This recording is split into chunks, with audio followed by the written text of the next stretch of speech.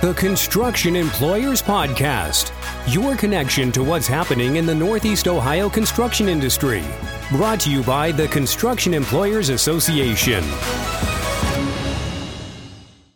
Today I was able to connect with Steve Lindauer, who is the head of the Association of Union Constructors, TAUC, and that's on the web at tauc.org, T-A-U-C. We talked about the second round of stimulus funding that is going into effect today, April 24th, as well as what TAUC is doing to keep its members informed and educated during this time of social distancing. So without further ado, I'll give you my conversation with Steve Lindauer. Good morning, Steve. How are you? Good, Tim. Good to be with you. Thanks for being on. It's Friday, April 24th, 2020. We're kind of hopefully on the tail end or at the beginning of the end of the coronavirus shutdown. How are things at TAUC? Things are pretty, they're good, but I kind of feel like we've been drinking out of a fire hose over the past 5 weeks. I mean, here we are in places we never would have thought we'd be. 5 weeks into the pandemic, we have 26 million people out of work and filing for unemployment. You know, that rate, I was actually doing some research, that rate would be basically an unemployment rate of over 18%. And with that background, obviously, these are pretty scary times, particularly for our industry, which is very much relies on consistent business. So one of the things here, you know, since we're literally right across the river from Washington, D.C., as we all know, headlines is the passage of the aid to small businesses and hospitals, $484 billion bill that was passed by the Senate, now the House yesterday, and it looks like the president will sign that probably at noon today. Obviously, the breakdown of that, one of the key features is that $310 billion of that will revitalize the Paycheck Protection Program. Right. Then breaking it out, you've got $60 billion that will go to medium and small community lenders, and an additional $60 billion that'll be for address economic injury and disaster loans and grants, and then $75 billion to hospitals and healthcare providers that are looking at budget gaps, and then finally a $25 billion that will going to be used to accelerate basically our testing efforts across the country for COVID-19. So I think with that in the background and timely of that, it'll be interesting to see how long, Tim, particularly that $310 billion for the Paycheck Protection Program is going to last. Right. You know, there's a lot of people saying it won't be around too much longer. And I know our members, our contractors have been obviously very keen on looking at that, particularly if their work has been shut down. And we've seen some of that. So for TAUC, some of the things that we've experienced is obviously we had to cancel our TAUC Leadership Conference, which was scheduled for May 12th through the 15th in Napa, California. That's a first that we've had to do that, but we're all seeing a lot of firsts as a result of this.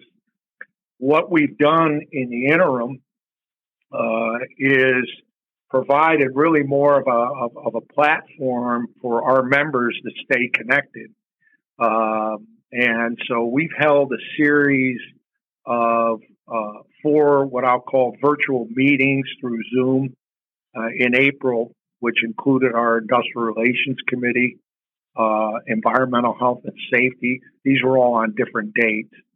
Our local employer associations, and our TAUC Customer Caucus. So these were extremely well attended, and it's it's interesting that it was more certainly an exchange of ideas and information of what are people doing, Right. what are they seeing, where, how, and I think there were a lot of that information exchange. I think Tim proved was very important for people to just learn how are you addressing certain things, including the myriad of legislative efforts that have been passed to assist in these with COVID-19 and the like. Right. So, you know. I wonder. I've been wondering the last few weeks, as you know, the spotlight is on Washington. What's going on in Congress with these major bills? What is your sense, being in the D.C. area? What's your sense of the amount of lobbying activity that's going on there? Are the lobbyists shut down? And it seem like those guys wouldn't be shut down. I mean, what is your sense of that? I wouldn't. No, you're right. They're not shut down. There's still a lot of activity going on behind the scenes. Frankly, we have, as Talk, been involved in some of that. Mm-hmm. These are things you're not going to read about in the headlines and the like. I mean, but it's still, business is still getting done. Obviously, people with regard to these stimulus packages are very active. I think the rumor control, we called this bill that I just discussed 3.5. I think the focus now, Jim, will shift to what they call 4.0, right, or the fourth stimulus package. And from what I'm hearing and what you read locally here, 3.5 was pretty much the skids were greased. Keep it clean, keep it focused. I think you're going to go back to perhaps another CARES Act type of scenario with a forced stimulus. And you're reading that people are not going to be, when I say people, the Republicans and Democrats are not going to be as cooperative on 4.0 as they were on this recent 3.5. Right. The big concern you're starting to hear is trepidation, particularly by conservatives, Republicans, and actually a lot of people, is debt. Right. The amount of debt that we've created is double what it was. We're talking $4 trillion. You hear numbers like that, and you can't even write these numbers out. They're so huge. Right. But I think there's down the road, everyone's focused on where we're at now, and rightly so. But we have to be aware of, okay, how will this affect our economy, our country, our society? Let's say 10 years from now. So right. I think people are starting to be very concerned, Tim, that as I use the term, drinking out of a fire hose. And this is like, that is the fire hose, all this money that is being put out there. So sure. I think you're seeing some concern being expressed as to where does that take us after we've gone over the peak of this thing and start getting back to normal, whatever normal is going to look like. Well, and it makes me think of, it is a problem, but it makes me think of the loan programs being offered to restaurants, for instance. If they had to pay those loans back with interest, what's the basis of a business plan to be able to do that? It's not like they're going to charge more to customers in the future. I mean, they would need to, but are their competitors going to do that? In the same way, for the United States, things need to change, obviously, in order to recoup that money that we've loaned out. You can't just go along in business as usual and expect to earn all that money back, I would think. Well, you make a good point, because when one of the things we talk, and I mentioned about that one facet of the 3.5 bill that the president signed today, I mentioned that $60 billion in economic injury disaster loans and grants. Right. The term grant means, in my mind, you're not going to be required to pay that back. Right. So these loans then turn into something different if you, as the person who's getting the loan, meet certain requirements, if you will. And then if you do, then it's forgiven.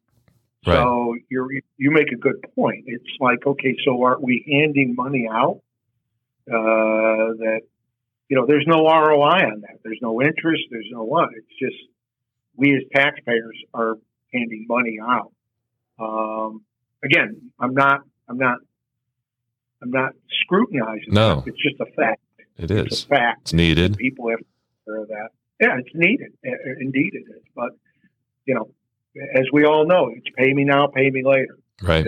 Ultimately, in that regard. So I think, Tim, quite frankly, we're in many cases certainly in uncharted territory. When we talk about it. So. Yeah, it just made me wonder. Getting back to the sort of what's going on in D.C. with the House of Representatives not being in session, and potentially voting remotely or voting by 100% unanimous consent, or whatever they do. Yeah. So if people aren't in town, if the representatives aren't in town, how do you get things done from an advocacy standpoint? There's you approach it more at a higher level. So you find ways to, for example, communicate with the leadership, whether it's Speaker Pelosi, whether it's on the Republican side, Congressman McCarthy, who's the minority leader in the House, or McConnell, or even guys like Chuck Schumer. They're the ones that, in many cases, are teeing up the ball, so to speak, right? For certain things. And I can tell you, one of the things that we've talked about, Tim, and you've been on these Zoom meetings, a number of them, is pension reform. Now, believe it or not, that is a topic of discussion. Now, whether it will manifest itself, in the forced stimulus, which will not happen or even be perhaps teed up until everyone comes back into town, which is now mid-May. I think that's going to be more of a struggle, as I said earlier, to come up with something that is agreeable between not only the House Democrats and Republicans, but the Senate and the House itself. Right. I mean, you watch this tug of war back and forth that's been going on. I think we're going to get queued up again for some of that, right? When they start discussing that. So as this town works, everyone knows. Okay, for stimulus, that their minds are thinking already. What can we get out of this? Mm-hmm. And that's where the lobbyists are. I mean, they're already out there working the system to take care of their quote unquote interests, right? Whatever they may be. So this is going to be an interesting exercise when they get back in town and discussions start. Discussions will probably turn into arguments. That's what I'm hearing. That's what I'm seeing, because some of the people, particularly conservatives, Republicans, are like, we need to turn the spigot off, right? Because these numbers are just huge. But at the same time, it's a balancing act, as we all know. Yeah, but how our economy in some respects is being gutted, okay? Mm-hmm. People are home. People are losing their jobs. The 26 million, I mean, it's the highest level. 5 weeks, we've seen 26 million people basically lose their jobs. That's the highest level since the Great Depression, right? Okay, and we could exceed that. So how do we balance all this out? And then you've got the big push. Now you're hearing people beat the drum of, we need to reopen the economy. We need to get back to normal. Well, this is not normal. We're not normal yet, I'm not going to get into criticizing or taking a stance, but my opinion, I think it's way too early. Mm-hmm. Here in D.C., Tim, We're still going up. Yesterday was one of the highest rates of confirmed cases to date in the DMV, which is D.C., Maryland, Virginia area. The 6 million people in this metropolitan statistical area that we live in, because they're doing more testing. We're finding out, holy cow, it's worse than we thought. I know Virginia, the state I live in, is has not done a good job, or is one of the lower testing rates of any state in the country, which is not something anyone wants to be proud of. But as we ramp up testing, we're starting to see the full effect and depth of this coronavirus in this region. Right. Well, you are, correct me if I'm wrong, you are the chairman of the National Coordinating Committees? The NCCMP National Coordinating Committee for Multi-Employer Pension Plans. I sit on the board. You're on the board. I misspoke. But you are the administrator of the NMAPC. That is correct. I'm impartial secretary and CEO of the National Maintenance Agreements Policy Committee, which, is literally a project labor agreement used in your area quite frequently, the state of Ohio. One of the things that we've done, which were in terms of for example, I'll use General Motors. As you know, General Motors has been repurposing a number of facilities to make ventilators and shields, masks of all sorts. The NMA was asked, we were approached by General Motors directly, and actually had a conference call with them to help them through our contractors repurpose 3 facilities, one in Kokomo, Indiana, another one in Warren, Michigan, and believe it or not, another facility in Reno, Nevada, that they have repurposed these buildings, facilities to produce necessary PPE and ventilators to address the COVID-19 issue we have here. So our contractors and our union trades have been a part of that.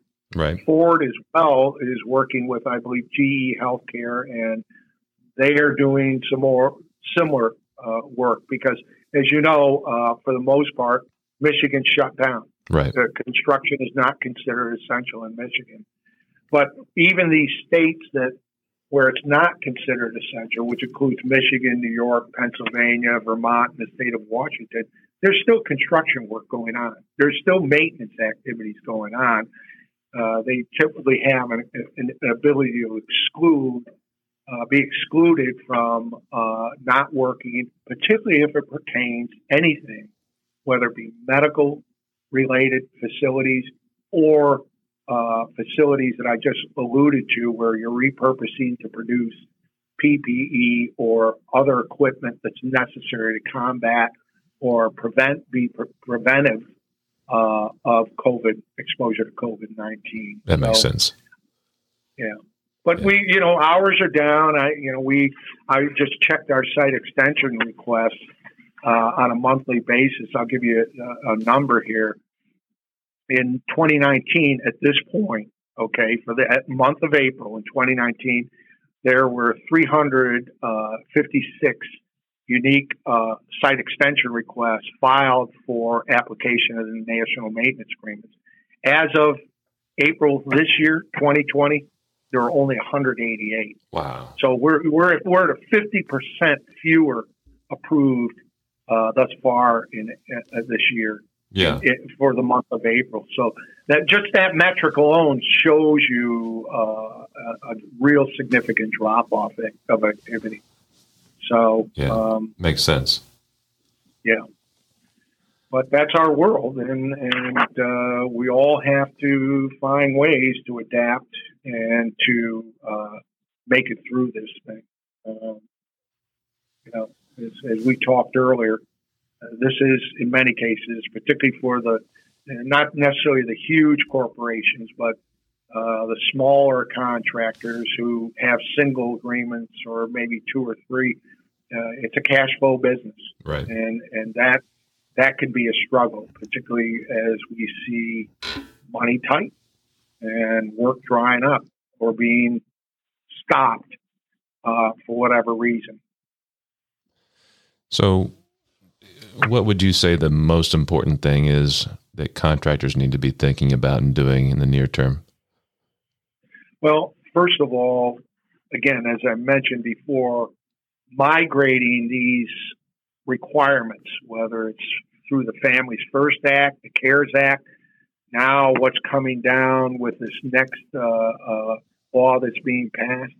One of the things I know that we, and I'm sure the CEA has done, we have a plethora of information through FAQs and the like at our website at talk.org that my staff has done a great job of keeping up to date. And a lot of those things, just trying to get through the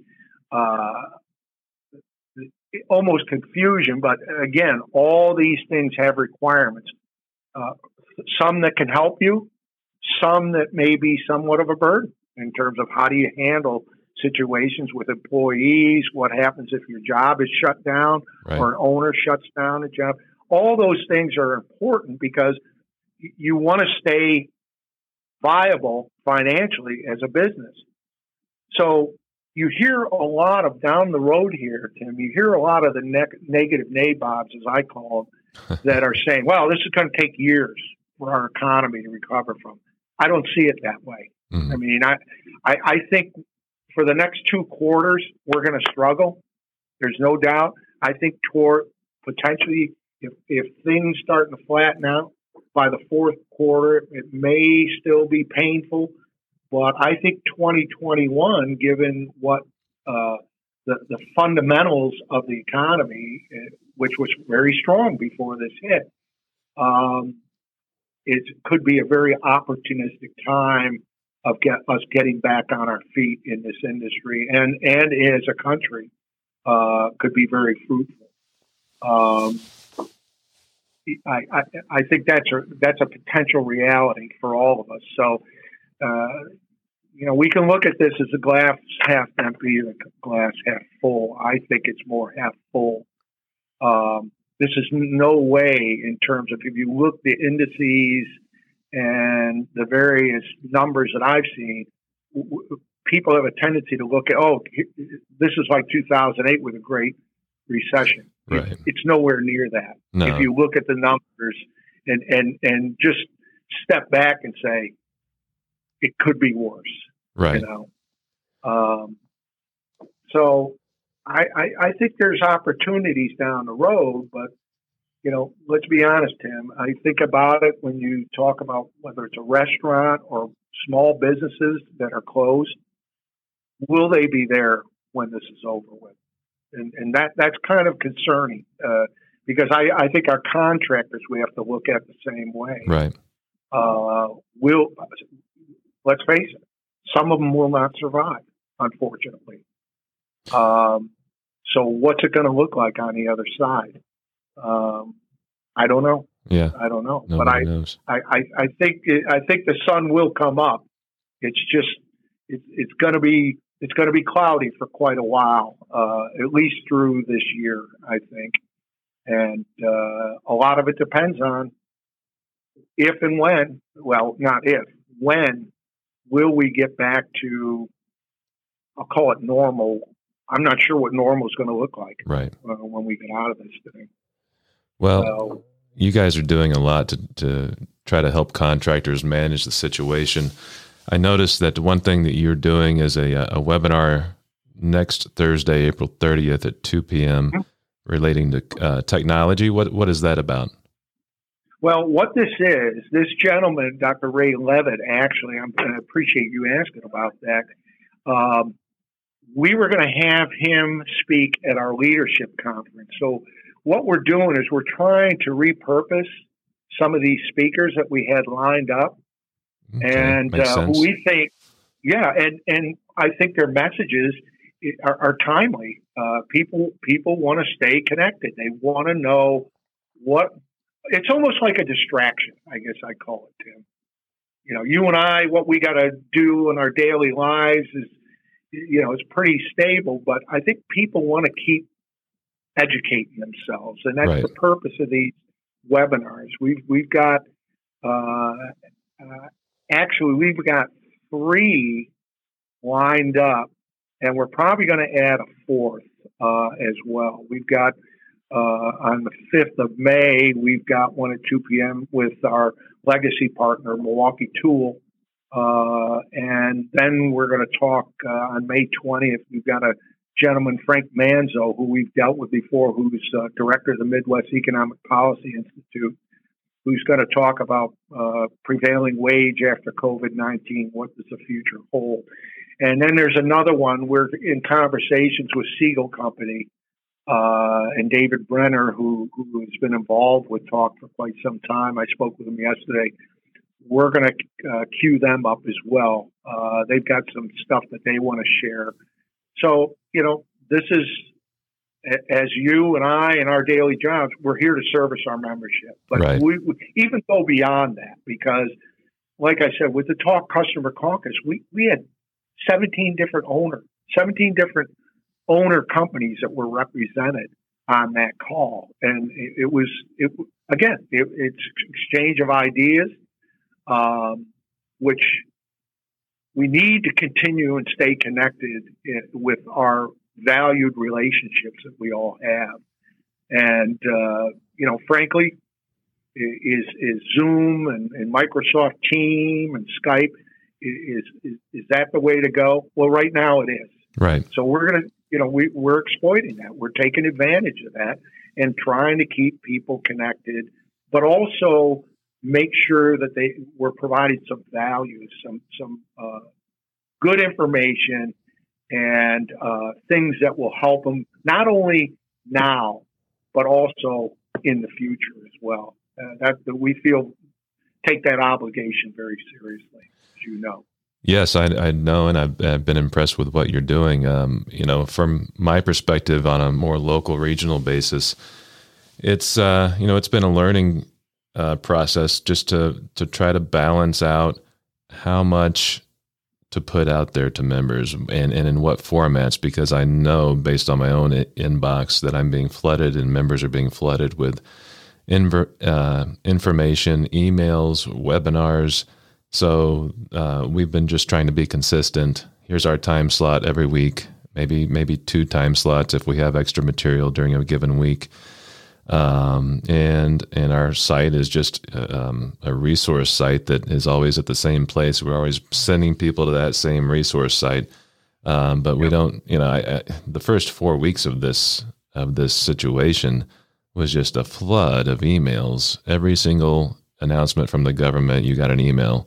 And I'm careful about not trying to fatigue my members with too many emails, so they start ignoring the emails from CEA. But this is new territory. Well, and I'm with you, Tim.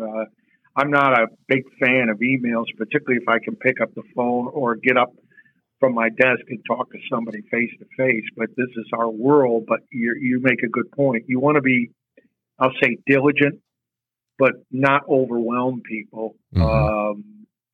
And that's where the quality comes in. I think you and me, our responsibility is to filter some of this stuff, right?